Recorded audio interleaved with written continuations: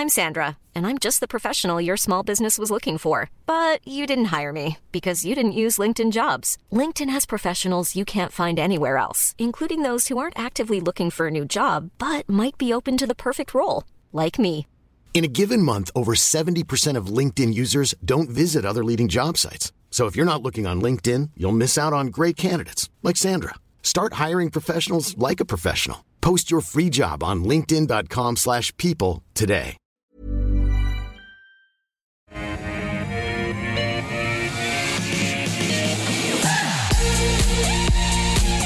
Welcome to the program. This is The Call. 10 companies picked by you, 2 expert guests, 1 hour, Friday the 25th of June. I'm Nadine Blaney, and hello.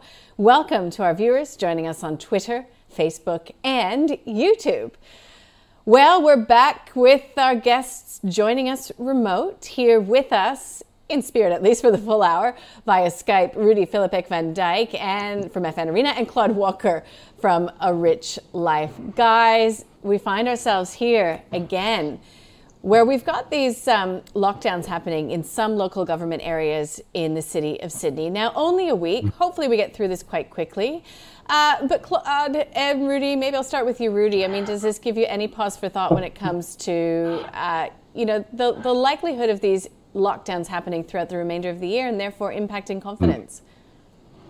Yes, I think so. Yes, I've been pointing this one out. I think everyone should realize that all present forecasts for RBA tightening, for rate rises in the US, for strong economic growth into 2022, for the reflation trade for the rest of this year and next year and beyond. It's all related to the fact that we are very optimistic when it comes to taming the global pandemic. But I think this is a reminder this week in Sydney that taming the pandemic is a lot easier on paper than it is in practice. And in particular, Europe, the US, of course, Australia now as well. We seem to have these comebacks constantly. We're going through circles and not in a straight line. And that will have an effect on asset prices, on forecasts, etc., etc. Okay, Claude, is there something to be cautious of in the current situation we find ourselves in, for you in terms of asset allocation in your investments? I don't think for me that the Australian federal government's inability to vaccinate the population is changing my investment outlook that much. I think we'll get it done eventually. We're going to pay a price for, we'll pay a personal price, but I'm not sure it changes like the long-term investment thesis on anything much for me. A lot of my businesses are international businesses anyway. So yeah, there's definitely some pain around the edges and some impacts, some winners, some losers. But I think that, the end is still in sight. It's just that we are the slowest runner in the race. Yeah. And I think to Rudi's point is, even central bankers say that our ability to contain this virus and its variants is still their number one concern. I mean, everything hangs on the health outcomes. Speaking of health outcomes, how do you like that for a segue? Let's get to our stock of the day. Credit Suisse sees a short-term re-rating of CSL at current multiple, downgrading it to neutral from outperform. The broker says the market has not factored in the negative hit on margins from lower volumes and higher donor fees. It also sees headwinds to recovery, including pressure on collections going forward after a U.S. border protection decision that will see Mexican nationals finding it more difficult to come to those plasma donation clinics. The price target has been lowered to $310 from $315. Rudi, I'll start with you. The haters are going to hate. I mean, 4 downgrades for CSL in less than 2 weeks. And a lot of it does have to do with that border protection decision in the U.S. So what is going on? Yes, well, I think if you take a little bit of a macro view on this, it should be clear to everyone that the pandemic, the virus, whatever you want to call it, has essentially laid bare some of the vulnerabilities in the CSL business model. It is not a company-specific thing. This is industry-specific, of course, and it comes very back to the core of the business. if you want to develop your products, you need to be able to collect plasma. And to be able to do that, people need to come to your collection centers. And that is a little bit of a question mark. It's not that they don't collect plasma. It's just that they can't maximize their collection at the moment. And the recovery of post last year is going a little bit more gradual. It's slower. And you see that reflected in the share price and in the fact that brokers downgrade the stock when it tends to rally above $300, as has happened now twice over the next 6 months or the past 6 months or so. I think people. Everyone knows this. I'm a big shareholder in CSL. Well, not that I'm a big shareholder in CSL. CSL is a big component of my portfolio, which is the other way around. Yeah. And I'm taking a long-term view, and I'm relying on the fact that this is a high-quality company. This is obviously a transformation they have to go through. It doesn't go in straight lines. You just have to take these volatility pullbacks into your strides, as far as I'm concerned. But I also think it's fair to say that people should temper their expectations. CSL had been one of the stellar performers on the Australian share market in the past 5 years or so, or you can even take it longer. I think the performance of the shares over the next 5 to 10 years, in particular over the next 5 years, will be more subdued than they have been over the past 5 years, and that's because the company now has to adjust to a post-COVID environment. And I'm going to stop my emails, by the way, because otherwise it's going to get annoying for the viewers. But I think people should realize that this is every company is at some point goes through a phase when things are not going as smoothly as they were, and a global pandemic has had an impact on CSL. I still think it's a great long-term buy, but for the short term, I think people should not have too high expectations. As far as the downgrade from Credit Suisse specifically goes, it becomes a little bit of a question. What should you be focusing on here? Do you focus on the negatives or on the positives? And we write on a regular basis about CSL. There are definitely positives out there. I think we should all wait until the results release in August. I'm sure management will highlight some of the positives and explain some of the negatives. And I think CSL is what it is. It's one of the highest quality companies on the ASX. Okay, so, I mean, given that its price target is still $3.10, it's trading at $2.82. Is it a buy today for a long-term hold? Oh, I mean, I can only observe that the share price tends to pull back to the 280, 270 region and has been doing that over the past 12 months or so. I think it's a great buy if you don't focus on the short term for this stock. Claude, would you be putting CSL into your portfolio today at 282? No, I think so. My view on this has changed very recently, and I think Rudi's going to disagree with me, and that's okay, and he's maybe right. But I actually sold my CSL shares just last month in May. Now, that was not because I foresaw, these downgrades or anything like that. It's actually a different issue for me, which is that I wonder if CSL's performance through the pandemic, and I'm talking about the more innovative vaccine side of their business, might be a hint that what was previously one of the most innovative, high-achieving, and quite frankly, very high quality healthcare companies in Australia, I think that it had its moment last year. It was supposed to deliver or be involved in the production of a vaccine for Australia. It made two bets, AstraZeneca and the University of Queensland vaccine, and both of those bets were bad.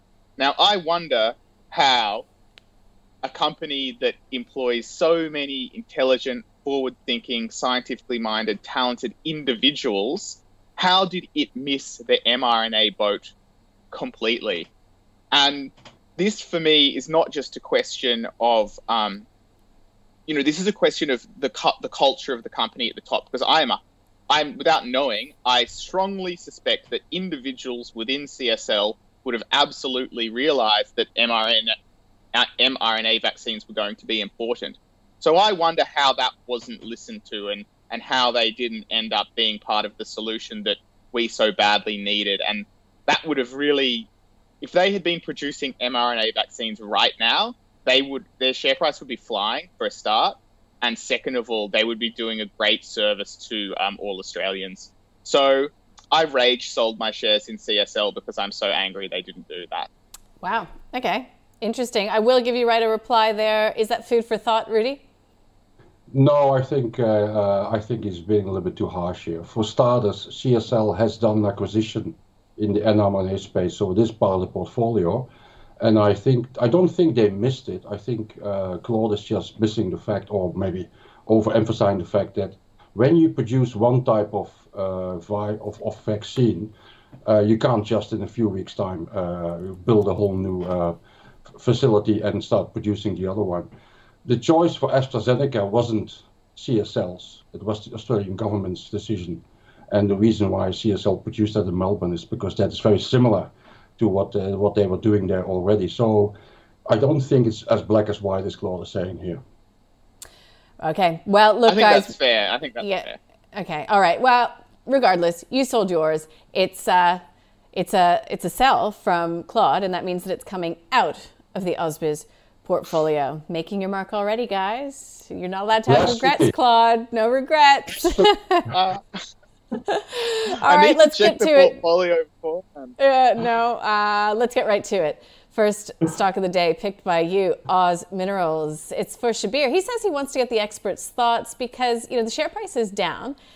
At the same time, Macquarie has increased its target price to $31. Demand for copper should grow. I think Macquarie increased its price target on copper as well just this week. And he goes on to explain all of the use cases that we've discussed many, many times for copper. So he says that he's not a fan of cyclical stocks. However, with all the tailwinds, is it time to buy? I'll start with you on that one, Claude, because you're not really a cyclical man yourself either. I think I can understand where he's coming from, though, because I think what happens is, or at least certainly this happens to me, is there's a theme that you'd really like to invest in, and I'm a big believer in investing in themes. But the two parts of the equation are you need to find the theme, which in this case I think he's probably thinking about, an inflationary environment. Definitely he mentions electric cars. Yeah. So that theme I kind of agree with, but the problem is, sometimes we want to get exposure to a theme so badly that we buy stocks that we don't really, really like. Now, this can work if you have the psychology for it. But for me, buying stocks that I don't really like is definitely not a good strategy because my problem is that I often don't hold long enough. Usually you make the big money when you do a long-term hold. So it's important for me to choose a business that I feel an affinity for in order to give myself maximum chances of a long-term win. So with this one as well, basically from my understanding, they recently downgraded their guidance because they increased their all-in sustaining costs. So their costs are going up. And also, its dividend yield is only about 1%. So it's not obviously cheap for me. On the other hand, you have a consistently profitable mining company, and it probably does give you exposure to a certain part of the cycle, which might work for you. However, basically, if I was going to buy a mining company to try and get in on the electric car and the battery demand, I would buy a US-listed company called Albemarle, which is a big lithium producer. And I've actually thought of buying that one, but no, I haven't bought it myself just because, I don't really like mining companies that much. Okay, so that is not a buy from Claude. How about you, Rudi? Oz Minerals, we've got the price of copper looking pretty bullish, although we've got threats from China that they're going to be releasing more supplies into the market. Still, though, if we do see this economic recovery come to fruition, you've got to think copper will be in high demand. Long term, yes. Short term, no. And that's why the share price is down, and that's why it's not a great buy for the moment. I think to answer the question regarding copper, EVs, and Oz Minerals, we human beings, we think in straight lines, yet those things don't develop in straight lines. The problem from copper is in terms of supply, is more longer dated. Just for example, analysts are forecasting that over the next few years we will see a lot of more scrap and supply coming on the market, which will push that market into a surplus, which will weigh on the price of copper. Now, however, if you go a little bit further out, demand will continue increasing. It's increasingly difficult to add new copper supply to the market. So further out in this decade, there are forecasts of humongous deficits for that market if everything goes as planned. So this becomes more of a longer-term story and not of a short-term story. Now, what has happened in the market, and you see that if you would have a graph of the price of copper, it looks pretty similar to what we see with OZ Minerals, with the exception that copper has actually come down a lot more than the share price of OZ Minerals, which means that people in the share market are assuming that the copper price has overshot to the downside. So to answer the question in a more succinct manner, if you want to play this theme, you have to have a much longer view, which I would think is a little bit more dangerous at this point in time. There are plenty of question marks on what's going to happen over the next 6 months with the so-called reflation trade, because China is slowing. China is trying to actively get more speculators out of those markets and might actually release some of its own reserves. It doesn't want those prices to be high. It wants those prices to be lower, and all those factors make that the share price of OZ Minerals can and might and probably will go lower from here. Okay, that is a no from Rudi as well. Let's get to Woolworths. So big sell-off yesterday as it demerged the Endeavour business. Bit of news out this week as well. It's being hurt by these lockdowns, closing some of its metro stores and looking to write off some of, I guess, the damage as well. Woolworths, is it more interesting to you, Claude, now it doesn't have the Endeavour business? Oh, yeah, for sure. I still remain a fan of Woolworths management. It's like it's a large cap and it's not where I try to find real mispricings in the market. But still, to me, Woolworths seems like a really decent, somewhat defensive dividend stock. And the fact that they've, demerged the Endeavour Group and, that they're adapting to the changes in society as a result of the pandemic, it just shows me that this whole pandemic has just proven to me that I think Woolworths is actually a really well-managed company. Like right from the beginning, we've talked about it. They got into the home-packed meals space as well pretty quickly. These guys seem to be paying attention. They have great data collection, with their Woolworths Everyday Reserves. Now, the rewards card, sorry. Now, one of the big bull points, and now that we just put Endeavour Group just aside, one of the big worries people might have about the supermarket business will be that, the lower cost competitors in like Aldi and Costco and stuff like that. And to me, that is still probably the bear case that I'd worry about the most. But over the last year or so, I've begun to take the view a little bit more that seems to be a pretty good defensive large cap business. And at the moment, it's on about a 2.7% yield, looking at a little bit higher than that, maybe looking at forward estimates. But, it's not a huge dividend yield. So it doesn't get me excited.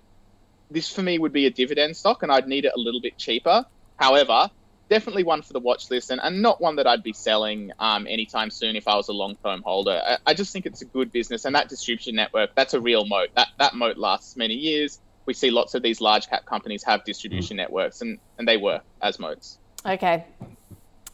Is a moat enough to get you excited about Woolworths as a buy? Rudi, what is it that you like about the company or you don't like? Well, I'm one of those long-term shareholders, so I think that answers your question. I think there are not too many large cap stocks in Australia that I always say you need to have this in your portfolio, but Woolworths will be one of them. It has the definition of quality. You saw recently that its main competitor in Australia, Coles, is ramping up investment because it needs to catch up. This is one of the quality franchises in Australia. That's not just my opinion. It's I regularly see reports from Asia, if they look at Australia, Woolworths is one of the stocks that Asian investors are looking to invest in for that particular reason that I've just pointed out. I wouldn't say that the share price is expensive here. It's not cheap, but it's not overly expensive either. The fact that it only offers around 3% forward-looking dividend yield is because it's obviously valued as a quality stock in this market, probably correctly so. I do think you can buy. I mean, it's not a screaming buy here. You would obviously like to buy it when it's cheaper. I also think that we should be careful in how we define what's happening in Woolworths. It's not a sell down here. It's simply the correction in the share price when we demerge one of the top 50 businesses in Australia, liquor and hotels and pubs. But I mean, I think it's as I said earlier, it's one of those backbones of every long-term portfolio, I believe. Steady dividends, steady growing dividends, and it's the primary supermarket operator in Australia, highest quality. Did I hear a buy in there, Rudi? You do think you can buy? I would probably do a hold here. You would hope you can get it cheaper, but you might not get it cheaper. But then again, it's the share market. I mean, there's always a sell-off around the corner at some point, and maybe that's when you buy them. Or maybe when the reflation trade gets another wind, because Woolworths is the opposite of the reflation trade. Okay. But it's a steady performer. You should regard it as a steady performer and treat it like that. Bottom drawer, have the shares, don't look at it. Right. All right. So that is Woolworths. We'll have to pick up the pace slightly, guys. GrainCorp is next. So sweet spot, Goldilocks, all of those terms have been bandied around some of these agriculture companies that are leveraged to, an improved crop this year. That includes GrainCorp. To the point about management, Claude, I mean, lots sort of point to management and strong execution on behalf of GrainCorp. Or, again, are you just at the mercy of cycles? Yeah, so it's interesting to note, for example, like a lot of these bigger mature businesses, to me, the dividend becomes much more important. And if I'm not wrong, these guys are trading on a similar dividend yield to Woolworths. Now, they're on a lower PE multiple, but the actual payout to shareholders isn't that much higher. And so I wonder whether if you were a dividend investor, it's worth the risk of investing in what can be a cyclical business that has ups and downs due to a whole wide range of factors they cannot control, compared to, a very strong brand with an oligopoly position and all of those great qualities that Woolworths has. So even though, again, maybe there's a trade here now because GrainCorp kind of looks cheap at the moment and you can see that it had a decent run, maybe there's a trade there, but it's just not for me because I just don't know where it would fit in the portfolio. Maybe super long-term hold it works out, but for me, if I'm going to go for these mature, large businesses that don't have some obvious source of, market dislocation, I prefer go for the high quality ones like the ones that Rudi generally has in his portfolio and he likes, basically. A little bit of love there for you, Rudi, and your strategy. Talk to us about GrainCorp. Would it be in your portfolio on a very long term, keeping in mind the dividend story as well? Love you too, Claude, by the way. To correct Claude, by the way, the dividend yield on offer is more than 4% for GrainCorp. It's only hardly 3% for Woolworths.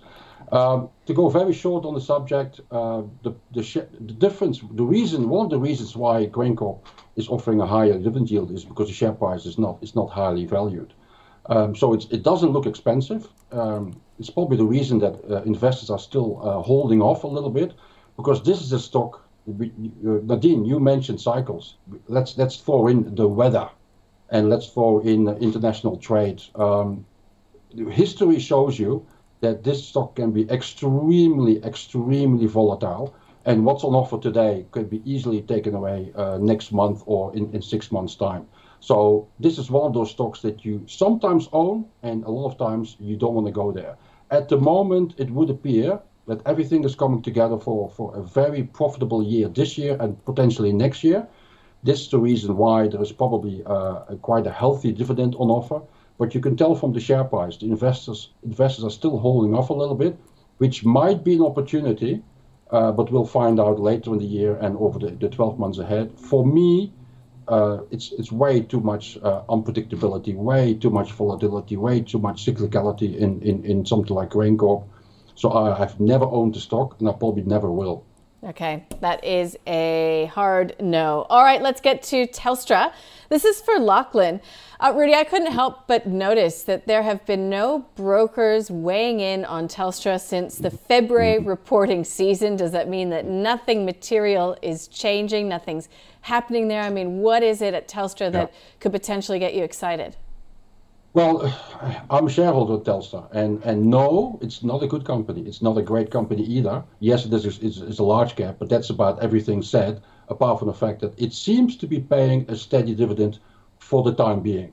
But the reason why there are no broker upgrades is that the story for Telstra essentially is unchanged from here. And that's the reason why I own Telstra as well. I bought it at a cheaper share price, around the $3 mark. And the reason why I bought Telstra is because they announced that they are going to sell off assets. And on a cheap, undervalued share price, it means they're going to unlock value for shareholders. And I always thought that the share price would be cruising towards the $4 mark. And it's sort of getting there gradually. So I think that is the story of Telstra. At some point, that story will run its course. We hopefully hear more later in the year and early next year about what they're going to do with those assets, how much they're going to get for it, and how that process will develop.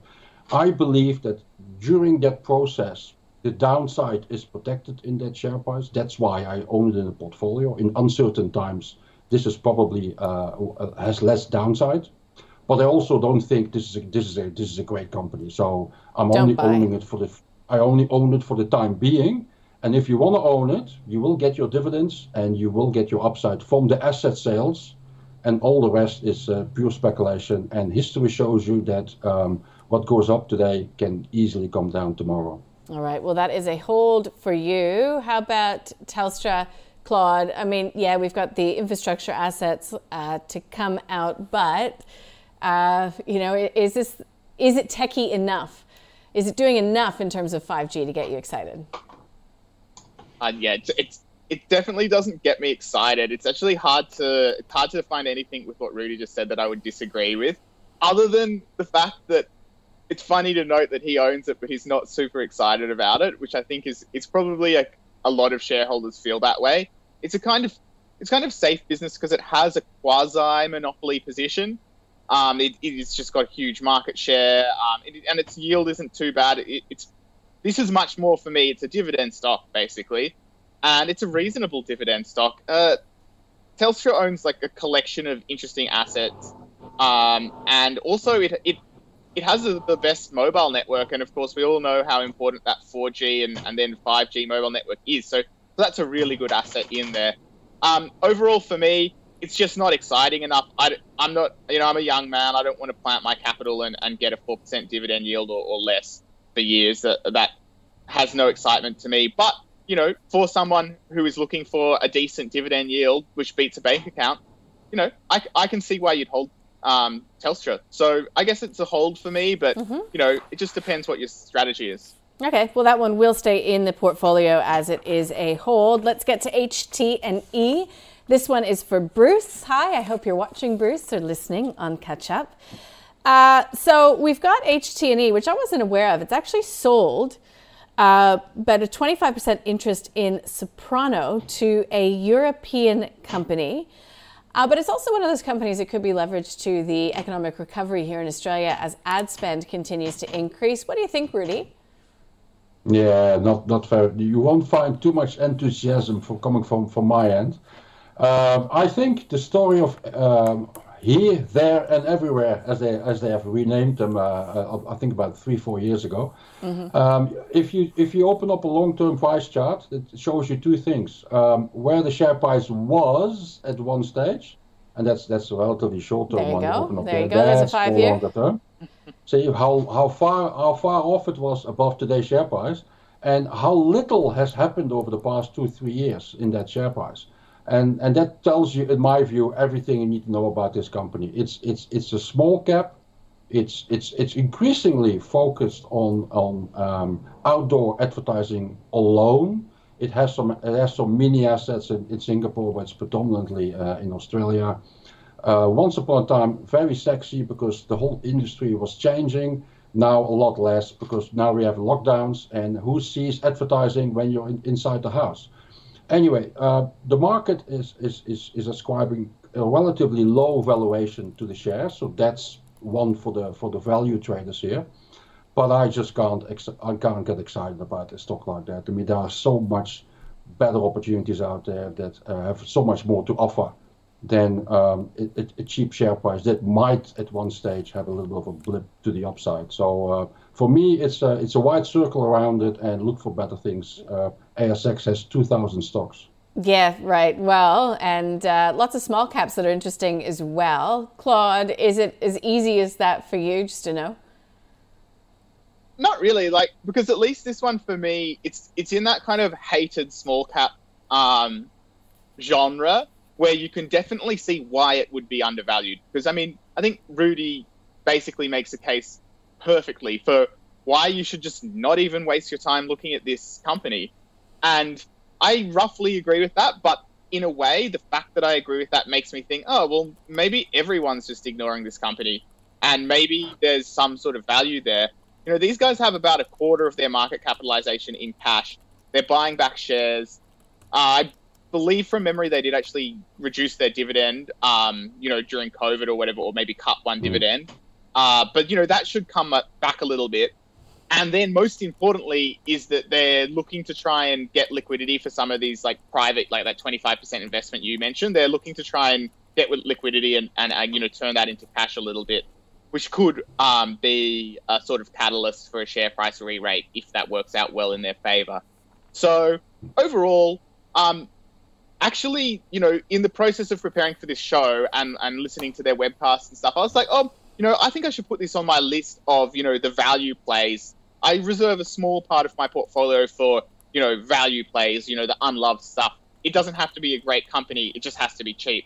And this one could be interesting there, given the recovery mode. Of course, the news that we've got today, it brings to front of mind how things are going to be bumpy for us for a while still. So these ones are probably, they're probably a good re-rate in them if a few things go well. But the downside is then you get your re-rate, you get your little bump, and that's it. There's no long-term compounder, multi-year hold. It's not going to change your life kind of thing. And as such, it's not the most exciting thesis that I could think of. And in the end, I do sort of end up in Rudi's camp of there's probably better stuff out there. All right. So that is a no. Go ahead, Rudi. Were you saying something?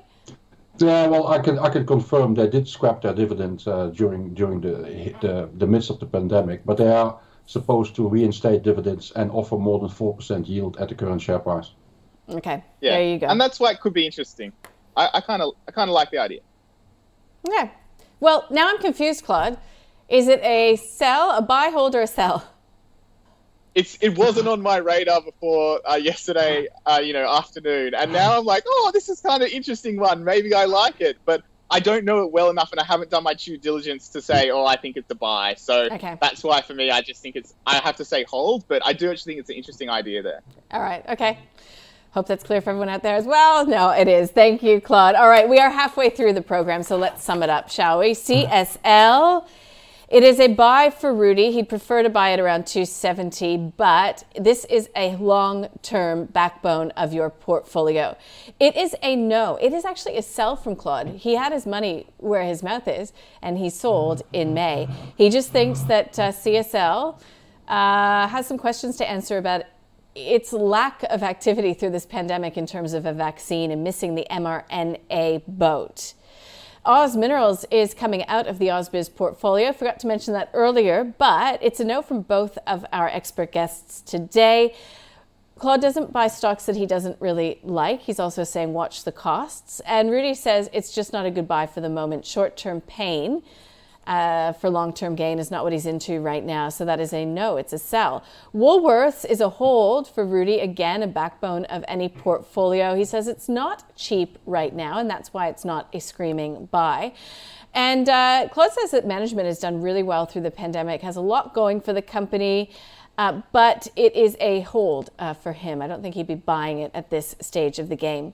Grain Corp is a no from both of my expert guests, Rudi and Claude. Way too much unpredictability in the business for Rudi. And, Claude says maybe there's a trade in there somewhere, but is it worth the risk for a dividend investor? Dividend is also front of mind when Claude's talking about Telstra. It's a hold for him because there are many people out there that need that income, that rely on that income, and it does, for now, pay a steady dividend.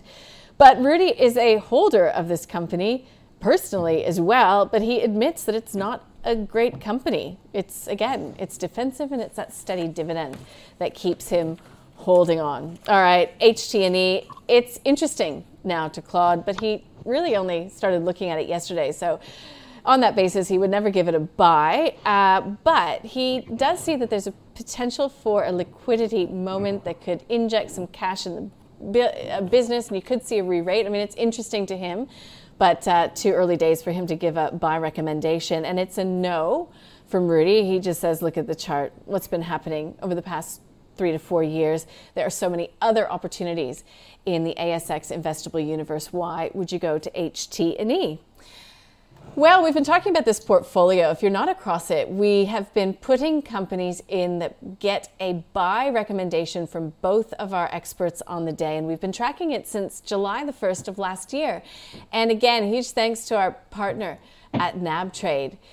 Now, let's check in on performance, down by 0.5% over the past week, 3.5% up though on the month, and 33% up on the year. We have added just yesterday Sandfire Resources and Bank of Queensland. We've also recently added the Magellan Global Fund and Domino's. If you'd like to see that portfolio, I know that Claude's going to start checking it regularly before he comes on. You can do that by heading to ausbiz.co/portfolio. Let's get back to it because we've got a handful of really interesting companies to get to, and I've been looking forward to this one. This is for Gentrack. GTK is the ticker code from George. George, just keep in mind, actually everybody listening and watching, keep in mind this information is not advice. It's information only. You always have to take into account your own personal circumstances. But having that out of the way, Gentrack, GTK, it's a cloud-based tech business, helps utilities essentially get cleaner and greener, it helps them with clean tech. This is one of those ASX, NZX listed companies that often are so attractive. Rudi, do you like Gentrack? No, for me it's too small. And the share price already has rallied quite high from a month ago or so. So I suspect this is more of Claude's portfolio considerations. And I'm actually interested to see why I'm assuming Claude thinks this is a great buy. Okay, so let's get to it. This is a no from Rudi. Claude, over to you.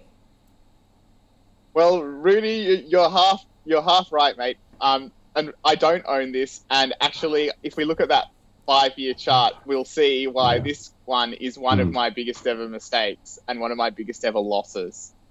I started buying it right over the left of that chart, and it definitely came down a long way before I sold out completely. So I took a big loss on Gentrack. The reason I liked it in the first place is because this is definitely in that thematic I like to invest in. So it does a lot of infrastructure software, so business-to-business software that helps people run their retail electricity networks and also airports and a few other things here and there. Water is a big part of it as well.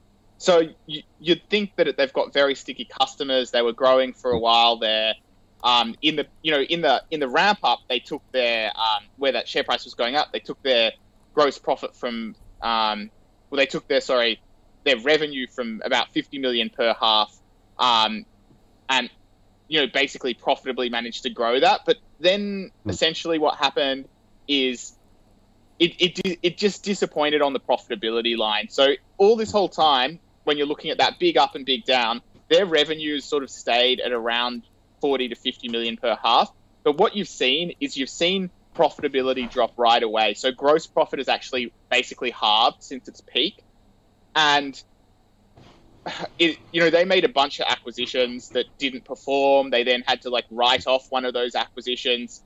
There was a lot of excitement and extrapolating, an exciting future, which I was guilty of.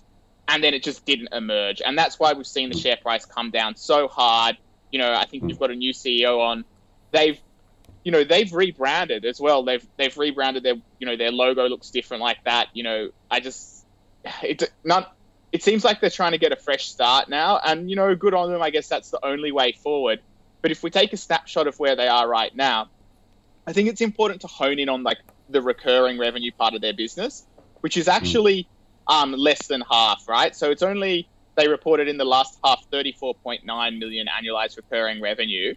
And I believe this is the more attractive revenue, but that's flat, right? And if you put it in AU dollars, that's about 32 million, right? So that's flat. It's not really growing. And then I don't know what value you'd put on the non-recurring revenue part of their business, but it wouldn't be a whole lot. And even after the share price fall, they're already on around 5 or 6 times that recurring part of the revenue. And given that that's flat, I don't think that that's super undervalued. So, if you're buying shares in Gentrack today, basically you're betting on a return to growth, and then you need that growth to be sustained long enough that the people like me in the market who are now skeptical of the company, believe that it's back on track and it is actually going to grow. And look, there are some heuristics that don't look great to me. For example, so there's some of their UK customers are going bankrupt at the moment, as I understand it, and they're moving a lot of their DevOps to India, which says to me that they're trying to improve profit by cutting costs, and that is also not super hardening. So look, it doesn't seem like a terrible idea, but I'm not a buyer at the moment, and I've also been burnt on this one. Yeah. All right. So that is a no. Next one on the list is Limeade. This is for Mark, who's called you out by name, Claude, saying with employers finding it hard to fill position, this company helps companies hold on to them. The IPO was overpriced. Claude, does it look good now? No, well, not overly. I mean, this is the kind of stock that me and some of my good friends, in the fund management business, have a laugh over. Basically, this is an HR software company. Hold that in your mind and go and visit their Glassdoor reviews is my advice. And remember, with Glassdoor, the rule is you only read the negative ones. Positive ones don't tell you a whole lot. And then wonder if you want to put your money on it. Look, these guys IPO'd. I think you can see there on the chart. If we get the chart up, you can see like their results immediately disappointed. That brings in another element, right? When you see a company like Nuix or Limeade IPO and then tank, that should tell you something about the sellers, the people. Like basically, a whole bunch of people bought money in the IPO and then they've lost money straight up. That's definitely one strike for me. So that makes me even more skeptical of the business. Moving to the actual quarterly, I think at an operating cash level, they're sort of roughly break even. So I can totally see why Mark would be looking at this company and saying, look, it's kind of what you look for on heuristics, right? So it's roughly break even. It's got a good growth story. Maybe it's like a good looking software stock, blah, blah, blah. The other thing you got to remember is that think about where the software fits in the technology stack. So on the one hand, you might have software that is to do with, say, the payment software, and that is super key. And the company, it really relies on that, and they really need that to get money from their customers. Limeade is more of an optional extra. So if you're looking at your software budget as a company and you want to save costs somewhere, then this kind of add-on employee engagement software, that can be one of the first things that you cut, because it really is a nice to have. Yeah. All right. So that's a no from Claude. Do you disagree with anything that Claude has said there? Rudy, what's your take? I love Claude. I couldn't possibly disagree with him. There's a lot of love going around here. I can add a few things. Is that just quickly, Rudy? It's something I didn't mention with Gentrack either, but the volumes that go through those shares every single day are so low that should be a warning sign in itself. If you put some serious money in those stocks, you will move the share price, and that's not a good thing. Because imagine trying to get out and nobody wants to buy them off you. Yeah. Okay. Illiquidity is always a concern. All right. Aristocrat Leisure, ALL, Robert, Claude. No, sorry. We're going to start with Rudi this time. Talk to us about Aristocrat. I sort of know what Claude's going to say about this one. Yeah. We'll give it to Rudi. I'm a shareholder. This is one of the quality prime growth stocks on the share market, and has been for many years. What keeps or what prevents this stock from getting to a very high valuation is the non-ESG element in there. It's gaming, it's poker machines. A lot of people don't like it. It's considered very negative on the ESG filters. But the company performs exceptionally well in what it does, and that increasingly includes digital gaming, which is not poker machines, but which is what a lot of, in particular, the male side of society does when they're sitting at home with a beer and have nothing else to do and there's nothing on television. And that is increasingly becoming a substantial part of that growth story here, and also one of the reasons why I'm more than happy to keep this in my portfolio. The share price is near an all-time high. That gives you a little bit of an idea of how well the business is performing and has been over the past decade or so. And I believe as long as that digital gaming element continues firing, that share price will have a very beneficial future. And still, it's not very cheap here. I wouldn't chase it here, but in case there is a sell down at some point, absolutely add it to your portfolio. Unless, of course, you're an ESG investor and you won't touch it. That's you, Claude, isn't it? Yeah, pretty much. I mean, Rudi's given a great summary. A lot of these stocks can do well and make money. So yeah, good summary, Rudi. I personally avoid it. Yep. Okay, good. We get us back on time. Thanks. And let's go to Emira. EMD is a ticker code. This one is for Cullum. He says he'd like to know the panel's thoughts on EMD. Would it be well suited to Claude's portfolio? Maybe not so much for Rudi. It looks like our viewers are getting to know you guys really well. I like it. Claude, EMD, is it suitable for you and your investing style? It's too early stage for me, and also while I appreciate the call out, I like to see more revenues, and these guys are basically they're researching. It's actually very interesting, right? And I kind of hope they succeed. But they're researching a bunch of applications for, I guess, banned substances. So they're looking at how cannabis plant can help with irritable bowel syndrome and psychological distress, I think, or maybe chronic pain. And they're also looking at MDMA as a use for post-traumatic stress disorder, and of all things, psilocybin, which is what is in magic mushrooms for treating major depression. So, very interesting to peruse the company documents and stuff, but it also seems like a super long shot to me. There's just so many people that are just actually actively against these guys as well. For me, I'd love to see it. If there are ways that they can help people, then good on them. And I'd love to see them succeed there. But for me, it's just too high risk. On the one hand, this is the kind of stock that could get a bid. It sort of lends itself to being like a Reddit meme stock, right? Yeah. You can just imagine the memes would be great. And if this became a Reddit meme stock, I would be laughing, but I would not be participating in that myself. It seems pretty high risk as a business. No, okay. Definitely not. Yeah, risk reward. That's what you've always got to have in your mind, forefront, Rudi, right? Well, I think people tend to look at the share price, but you have to look at the business beyond the share price. And what I see is a business that is, it would appear, it's not profitable at the moment, and it doesn't appear to become any profitable in anytime soon. I agree with Claude. It's an interesting story. It really has to develop from here. I mean, because there are millions and millions of interesting stories out there, and they ultimately lead to nothing. And I think this story has a lot to go before it actually matures and becomes more concrete. So I would maybe have a look at it just out of interest and see what will happen with the business. but I wouldn't. I would draw a big wide bow around it and not go anywhere near. One thing I have to say, one thing it has, there is more volume in the shares than in the two previous stocks we discussed. So that risk is off the table. Let's get to the company that is lucky last on the list. Integral Diagnostics, IDX. This is from Mike. Look, a lot of the brokers really like this one, Rudi. Would you be buying it now? Yes, a lot of brokers do like it. It's one that I probably have a little bit underestimated. From memory, I think after it listed, it had a bit of a tough time, but it has increasingly proven quite a solid performer.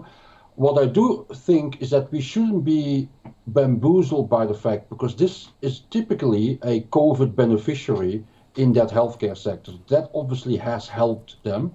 One thing to point out here, it is as much of an acquisition story as a roll-up strategy as it is about what they actually bring in from their existing operations each year. It's not particularly expensive. It's not particularly cheap here, and that's probably because it is a COVID beneficiary, so that gets priced in. I would think it's a hold here. It's a relatively small cap. It's not something I've looked into buying myself, but that's because I had plenty of larger cap healthcare stocks in my portfolio. So if you already have quite some healthcare stocks, you tend not to start looking to add some more. Yeah, but I would say it's a solid hold here, I think. Okay, solid hold coming from Rudi. How about you, Claude? Yeah, I'd say it's a hold for me as well if you've got a sort of long-term orientation. The fact is that this is a pretty high-quality business, but you've got to remember it's a roll-up, so it's not some great organic growth story. It can definitely get overvalued. And the risk with roll-ups as well is that you make a few mistakes, you overpay for a little bit here, there, and suddenly that nice smooth momentum that's driving the share price up now, small cap fundies like it, they're like set in the stock. There's a lot of good, and of course brokers like it as well, because they know that a roll-up constantly needs to raise more capital. So that gives them more of an incentive to cover the stock and also say nice things about it, so that if they're saying the stock is a sell, they're unlikely to get the mandate to raise capital, and when that company needs to raise capital to buy another company. So you can see how these kind of roll-ups, this is a good business, but you can see how they can go on a bit of a good run and they get a little bit overvalued. And sort of to me, that's where these guys are now. So for my own disclosure, like I bought these, if we look at that 5-year chart, I bought these in that massive, down bit that happened for COVID.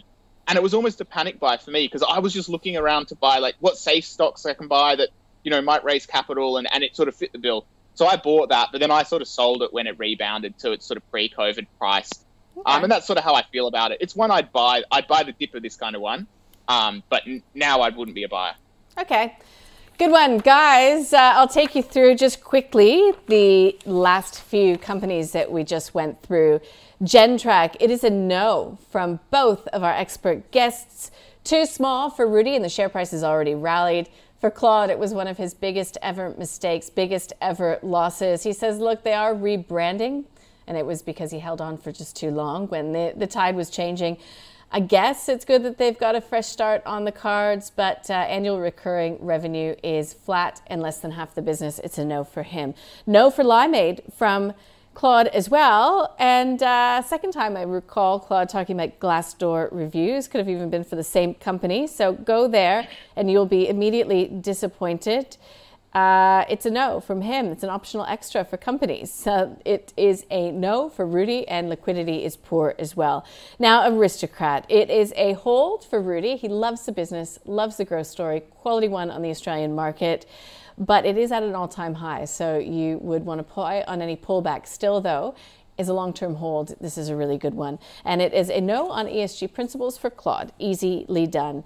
EMD for Callum. It is a no on the risk-reward spectrum for Claude. It's a super long shot that this is ever going to really turn into something big. And it is not a company that Rudi would go anywhere near. Enough said there. And the final company on the list, Integral Diagnostics. Look, Claude is saying be a little bit wary when brokers are all reviewing something very positively when there's perhaps some business at the other end for them. He says, look, it's a roll-up story. There's potential for things to go wrong. If you have a very, very long-term orientation, perhaps it's a hold. It's a hold for him at this stage, but it's not just a really good story in terms of a buy today for him. Again, Rudi says it's a story about acquisitions. It's not very expensive. It's not very cheap. It's a hold for him. He doesn't need another healthcare stock in his own personal portfolio, but he wasn't overly excited about this one either. So that is a wrap. Hey, listen, guys, thanks for joining us remote. Claude Walker from A Rich Life, Rudi Filapek-Vandyck from FN Arena. Looks like we'll be doing this for at least another week. I hope you guys have a really good weekend. Any stocks you and the audience would like us to cover, flick us an email, thecall@ausbiz.com.au, or you can tweet to us as well. We do this program every weekday from 12 p.m. Eastern Time. We love doing it. We love having you along for the board. And don't go anywhere, because we've got more stock picks coming up after this very short break.